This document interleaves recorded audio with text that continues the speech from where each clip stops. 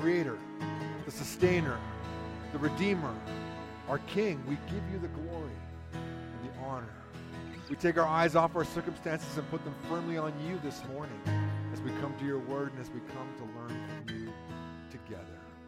So guide us in this time, we pray. In Jesus' name, and everyone said,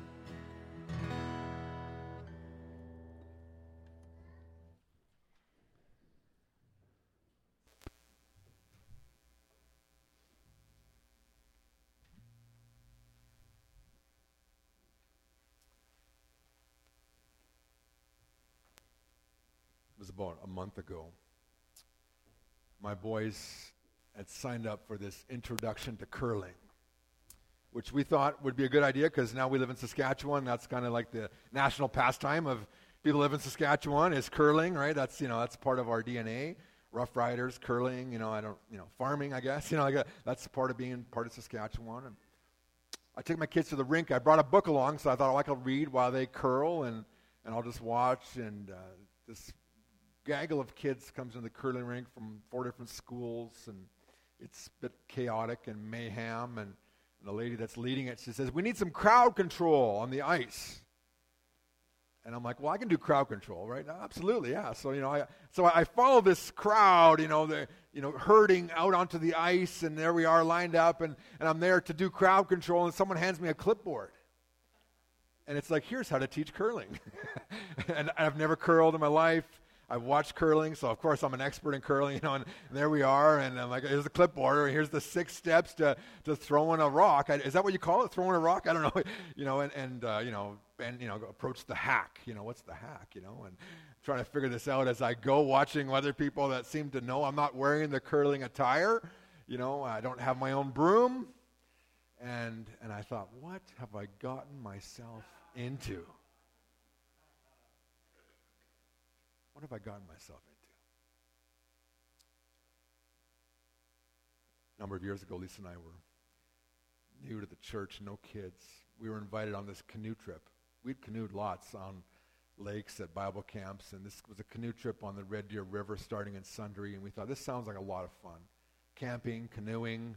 I would do the devotionals in the evening, fishing. This is like a trilogy of fun and excitement. And so we get into the river in Sundre, and it's the Red Deer River in Sundre is not very wide, probably as wide as the chairs, maybe at its widest point, as narrow as these chairs in its narrowest point. And we begin canoeing, and wow, it's really fun canoeing on a river because you don't really have to paddle, you just kind of have to steer, right? Because the water just carries you. So we're having a great time, and all of a sudden we hit the first corner, and there's this tree sticking out. I'm like, okay, Lisa, we got to get away from this tree, and we're paddling, and it's like the tree's like calling our name, Lisa, Mike, sucking us right to it, and we get to the tree, and Elisa grabs onto the tree, right? And so what happens is the canoe keeps going, but Elisa is holding onto the tree, right? The canoe flips over. I'm grabbing the canoe, I'm dragging it to the shore, my guitar is in the canoe, and everything else, and that was like 5 minutes into the canoe trip, and we're both looking at each other saying, what did we get ourselves into here? It was good for our marriage. You learn to, fight through adversity, and we got really good at communication, and we never flipped again the whole trip, but it was like, what did we get ourselves into? Now, I'm speaking in just very kind of trite matters. There's bigger things in life where you've had those experiences. That new job where you're like, what did I get myself into? Maybe you moved to a different place. It's a life decision. You start school somewhere else, and you're like, what did I get myself into? And Matthew writes in the first century from his own personal experience with Jesus, this gospel, to a group of people that are living, years later after Christ died and rose again and ascended into heaven. He's writing this group of disciples, and many of them, I'm sure, were having the same feeling, like, what did we get ourselves into? Jesus seems so glorious, so good, but life doesn't necessarily feel that way right now. What did we get ourselves into? And he reminds them in Matthew chapter 8 that when you follow Jesus, you need to know what you're getting into. You need to know and understand what you're getting into. And if you have your Bibles, if not, there's some Bibles back there. If not, it'll be on the screen. And Jesus is moving through Matthew 8. Last week we looked at, he heals a leper. He touches him. He heals the centurion's slave from a distance by just saying the word. Boom, the guy, his slave is healed.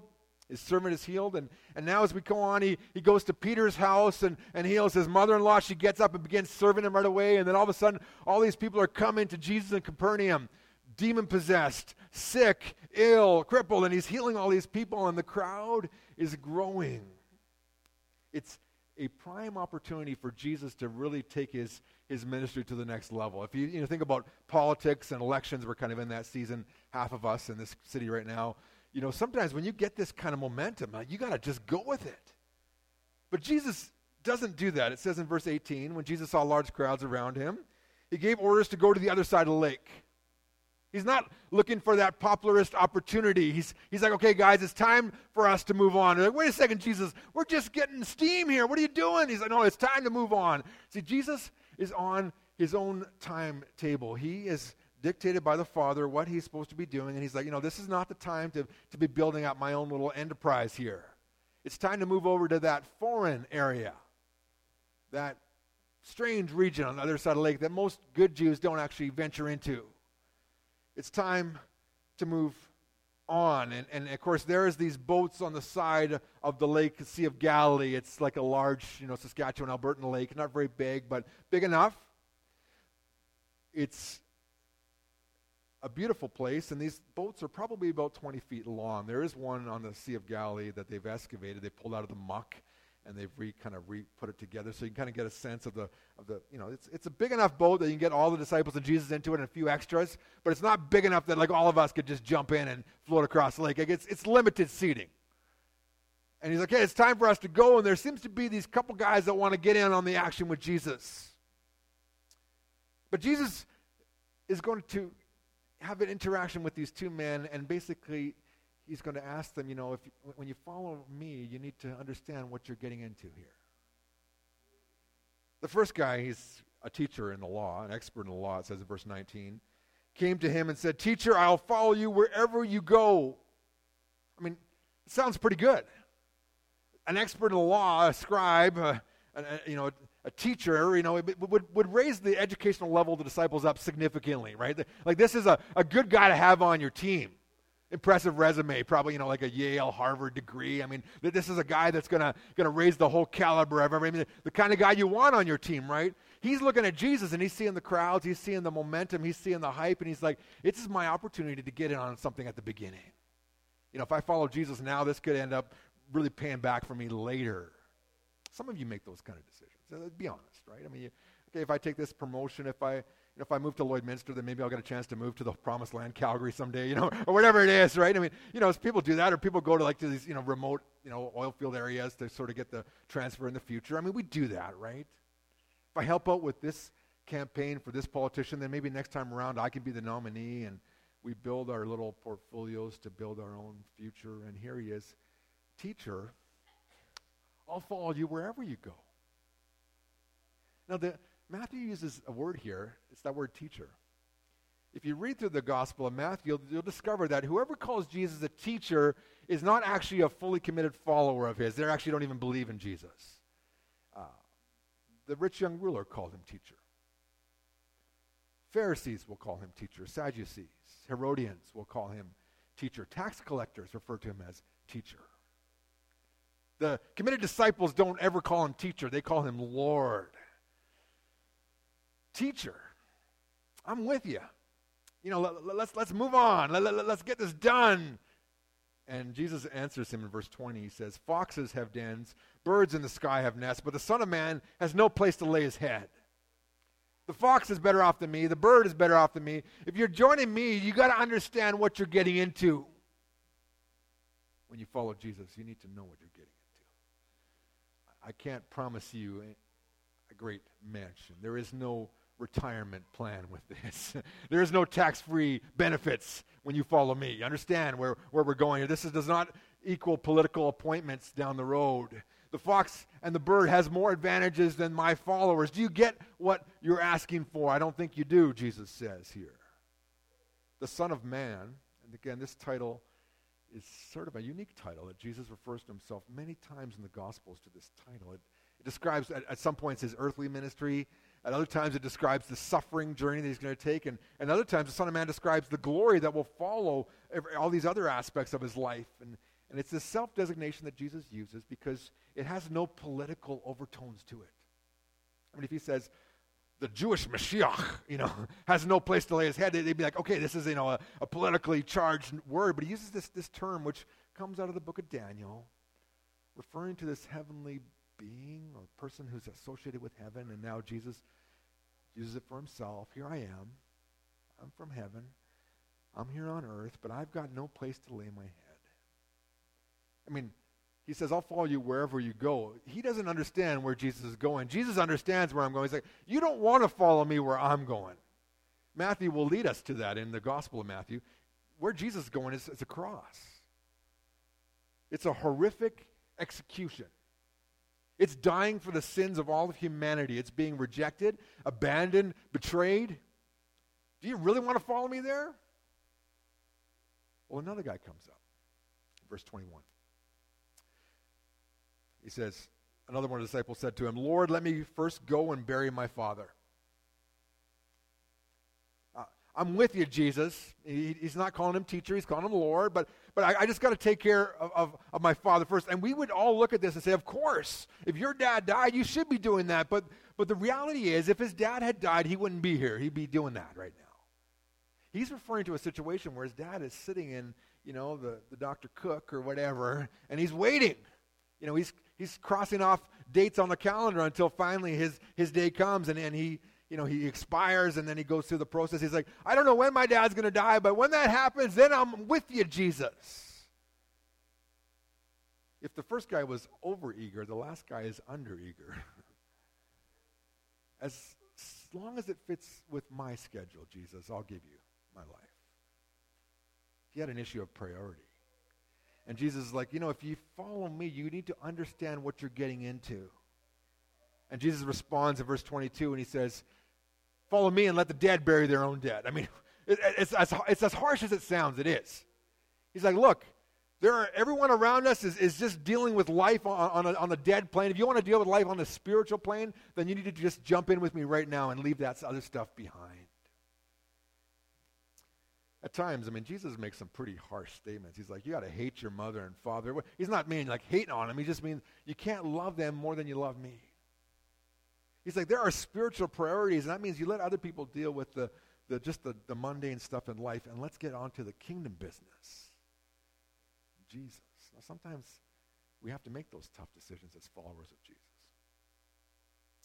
I was in Mexico with the Bonillas and a few others associated with me years ago on a missions trip, and responsible for 30 kids of our own, and then another 30 of another youth group. We're together. We got this team. We're doing mission work down on the Baja. It was awesome, great time. God's working, just powerful, times of worship and of service. And then I get this call. Somehow my mom tracked me down at the orphanage there in Vicente Guerrero, and she's like, yeah, your grandpa died. Guido died. This is the Ukrainian term for grandpa. Guido's dead. I'm like, really? Yeah, and we're having a service in like 2 days. I'm like, really? I'm in the Baja, and this is way up north of Edmonton, and I'm like, I've got 30 kids that are, that I'm responsible for, and I'm broke.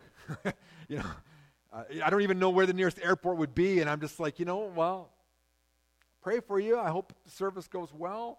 I'll see you when I get home.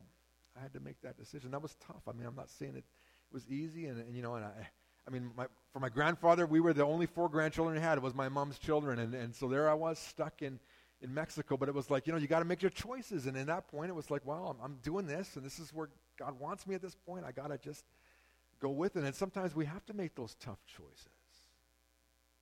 Jesus is like, yeah, your dad is important, but if you want to follow me, then I need to become your number one priority. So in the background of that, we jump into this boat in verse 23. And as he got into the boat, the disciples followed him. And so they're doing what Jesus asked them to do. They get into the boat. They're following him. He's ordered them to do that in verse 18. Now they're getting into the boat. They're following Jesus into the boat. And it says, and a great storm developed on the sea so that the waves began to swamp the boat. But Jesus was asleep. He was sleeping. I mean, they're doing exactly what God asked them to do. Get in the boat. And this storm comes. The word for storm is the word from which we get our English word seismic. It's this earthquake-like thing going, it's shaking them, and it's rocking them. And literally the language is such that like they're in these troughs in the ocean, and they can't even see above the waves, and the waves are all around them. And these experienced fishermen are beginning to feel this pressure of what is going on, and there's Jesus sleeping. And it's almost like they're bailing water, and they're trying to row, and they're just looking at Jesus with disgust, like, how dare you sleep while we're going down? What do you think you're doing, Jesus? Get up, in their hearts. There are storms in life that we get ourselves into. We make bad choices.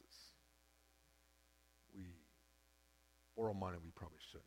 We decide to go somewhere on our own initiative. We act out of fear. And we find ourselves in our own storm sometimes, and that's a different scenario. We make some bad relational decisions.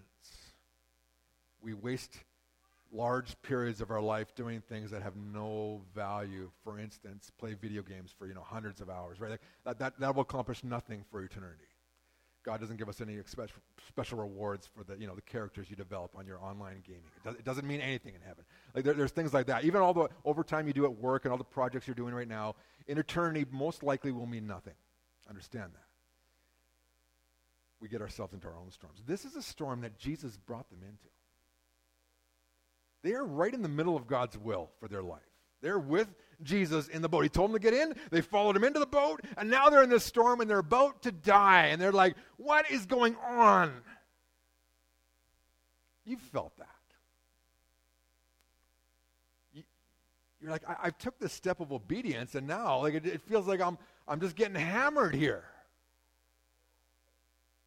It tells us that in verse 25, they came and they woke him. And they said, Lord, save us. We're going to die. Like, come on, Jesus. We're going down. and it's like, we feel it. We understand it, of course. The waves are surging around. They can't even see over the waves. These experienced fishermen, they've never been in a storm like this. The Sea of Galilee was notorious. The winds would kind of come down that trench, and it would sort of hit the high and low pressure systems and just whip up, multiple meter high waves. This could happen. But this was even worse than anything they'd ever seen before. They're like, we are about to die.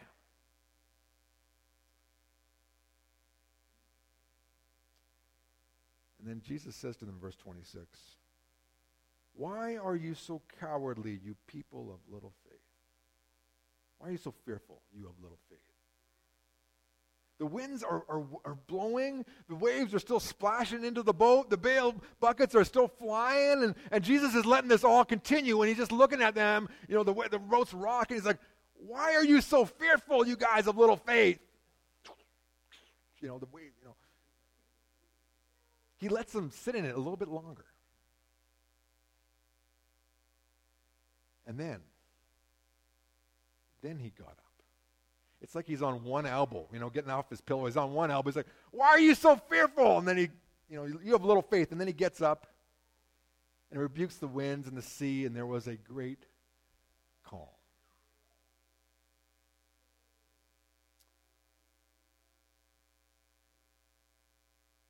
And the men were amazed, it says in verse 27, and said, what kind of man is this? What sort of person is this? Even the winds and the sea obey him. It's like this great calm. You guys have been on the lakes. I know this is kind of lake country. We like fishing, and when a storm comes, it rocks everything up, and then the storm fades away, and it just takes a long time for those waves to finally just get down to being calm again. Hours sometimes. I grew up on Shuswap Lake. The people would run their boats all day, and then it would just take hours for all that chop to finally just calm down to nothing. But Jesus gets up, and in one instant, boom. It's like, what happened to the storm? Where'd it go, And there's Jesus, and he's sitting there, and like, what is this? Who is this? When you follow Jesus, you need to know what you're getting into.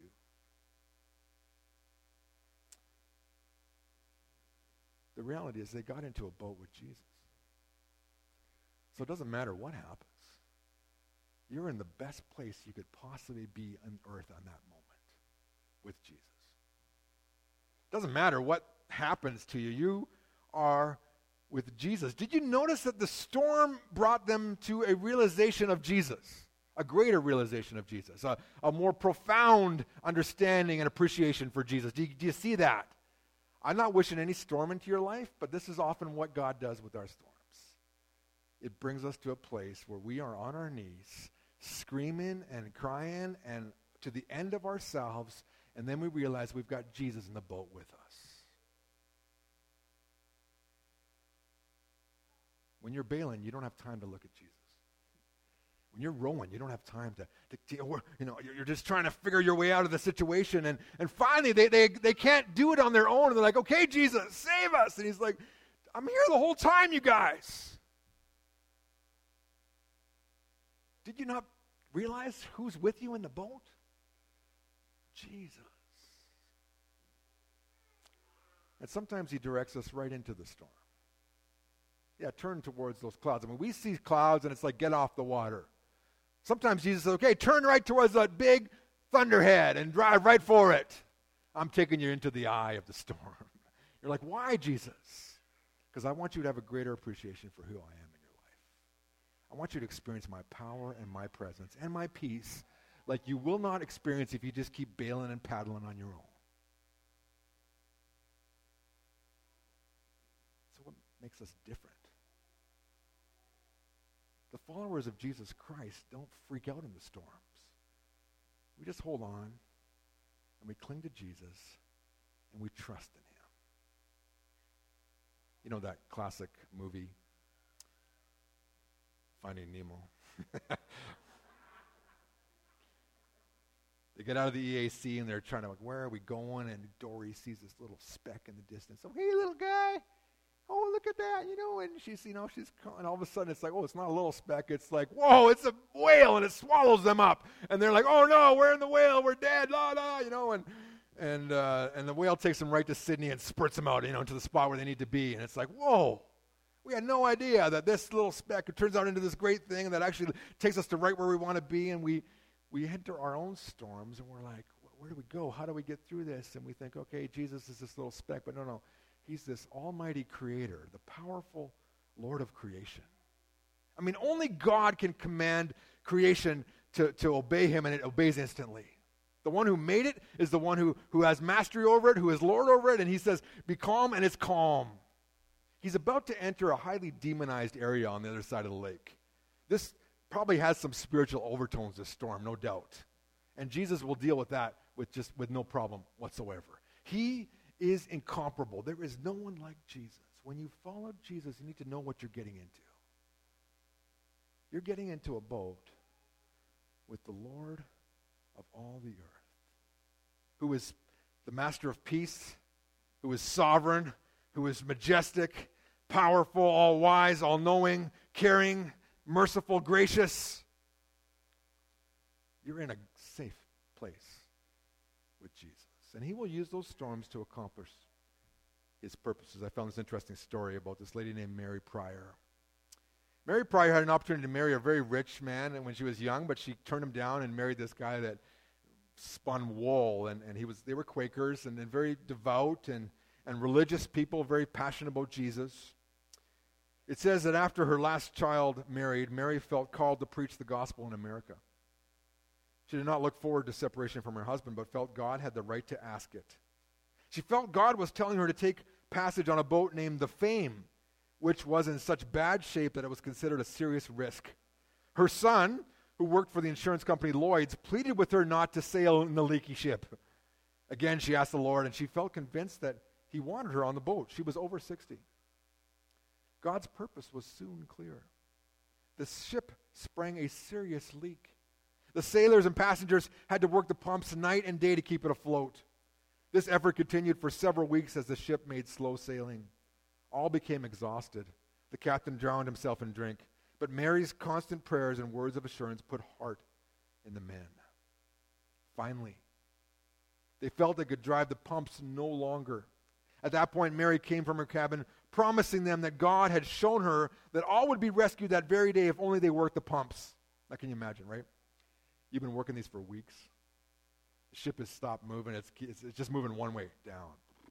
And this old lady comes out and is like, just keep doing it. You're going to be okay. Yeah, lady, sure. Okay, yeah, you've been praying the whole time. Look what's happened. We're just going down and down and down. She even named the ship that would rescue them, the Archibald. However, the water was now entering faster than they could pump it out. The ship began to sink under them. Mary urged them to work for just 2 more hours. Rescue would come within that time, she said. Can you imagine the longest 2 hours of your life? This ship has been sinking for weeks, and now it's ready to go down. And she's like, just 2 more hours. Does this lady have any idea what she's talking about? The crew threw overboard all they could. Within 2 hours, the Archibald was spotted, as Mary had promised. It was just a 60-ton fishing boat and short of water.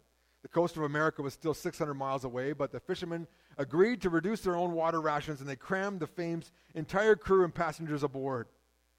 Mary landed in Philadelphia on March 15th, 1798. Immediately, she fell to the ground. A friend who had met her at the ship thought she had stumbled, and he leaned over to help her up, but a passenger, recognizing that she was kneeling to pray, stopped him from pulling her to her feet.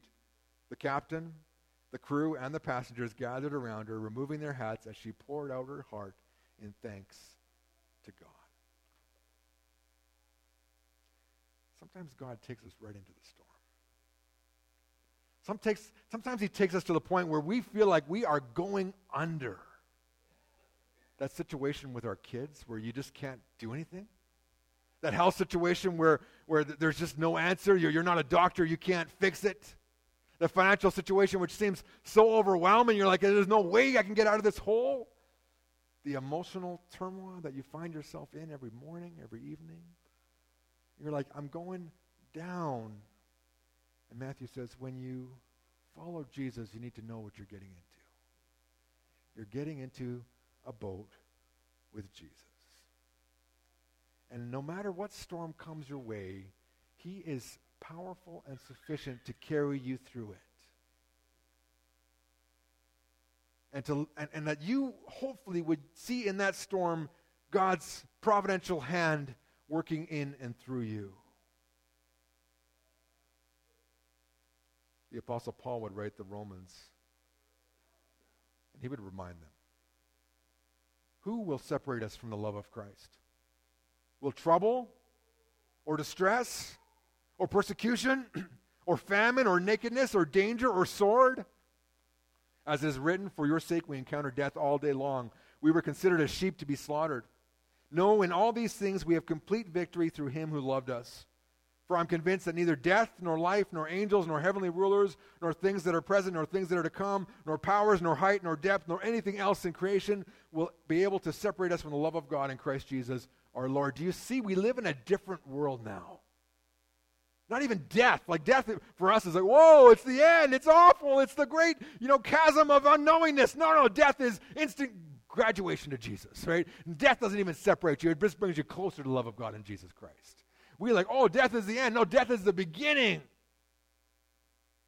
And he's the highest mountain, the highest plane, and dropping you out without a parachute. Who cares? It doesn't separate me from the love of Christ. Take me down to the Mariana Trench, the deepest part of the ocean. It doesn't separate me from the love of Jesus Christ. Throw me in jail. Beat me up. Knock my teeth out. Cut out my tongue. It doesn't separate me from the love of God that's in Christ Jesus. Nothing. When people do things that hurt you, people abandon you, people betray you, it doesn't separate you from the love of God that's in Christ Jesus. No spiritual power can separate you from the love of God that's in Christ Jesus. When you follow Jesus, you need to know what you're getting into. You're getting into the boat with the most powerful creator of the whole universe, the Savior of the world. It is the safest, strongest, healthiest, best place to be with Jesus, Matthew says. I don't know what your storm is today, but there is no storm that can separate you from the love of God that is in Christ Jesus. And Matthew reminds his readers, look who you're with. He just gets up and snaps his fingers, and the waves are instantly calm. The wind stops. You don't think he knows your situation. It may feel like he's sleeping, but he knows exactly what you're going through. Exactly. Trust him. Their only problem was that it had insufficient faith in the moment. They were looking at the wrong things, focusing on the waves, focusing on the water, focusing on the bailing, focusing on the guy that's sleeping and not bailing, not focusing on Jesus, the Lord of creation. Get your eyes back to Jesus. When you follow Jesus, you need to know what you're getting into. You're getting into a place of secure, confident trust and faith. And no matter what happens, he's with you, and he'll carry you through it. Team, as you come up to lead us in the final song, would you just invite everyone here, if you'd bow with me in prayer. And some of you are in something real heavy right now, and I don't know what it is. I just know that just by virtue of the law of averages, there's a bunch of you that are just feeling a burden today. You feel like the waves just don't stop. You don't see the sun. You just see clouds and rain. And Jesus wants to just poke through the clouds into your life today and just speak a word of hope, of encouragement to your hurt and battered soul. And I just encourage you just to open up your heart to receive that from him this morning. I don't have the answers for your situation. I just know that Jesus does. And that he will carry you through it, and he will help you. And that he will sustain you. And at the end of this journey, there is peace. For all those who follow Jesus Christ, there's peace. And so, Lord, would you give us your peace today? And Father, I pray for the person that doesn't know Jesus as their Savior this morning, that they would receive Christ this morning, that they would put their faith in the Lord of creation and the God of salvation, Jesus Christ, who died for their sins and rose again. And Lord, as followers of Jesus, give us the courage to just stay focused on Jesus when life seems to get out of hand, out of control, when the wind and the waves seem to put us under. We know we can trust in you. Give us that faith this morning, I pray. In Jesus' name.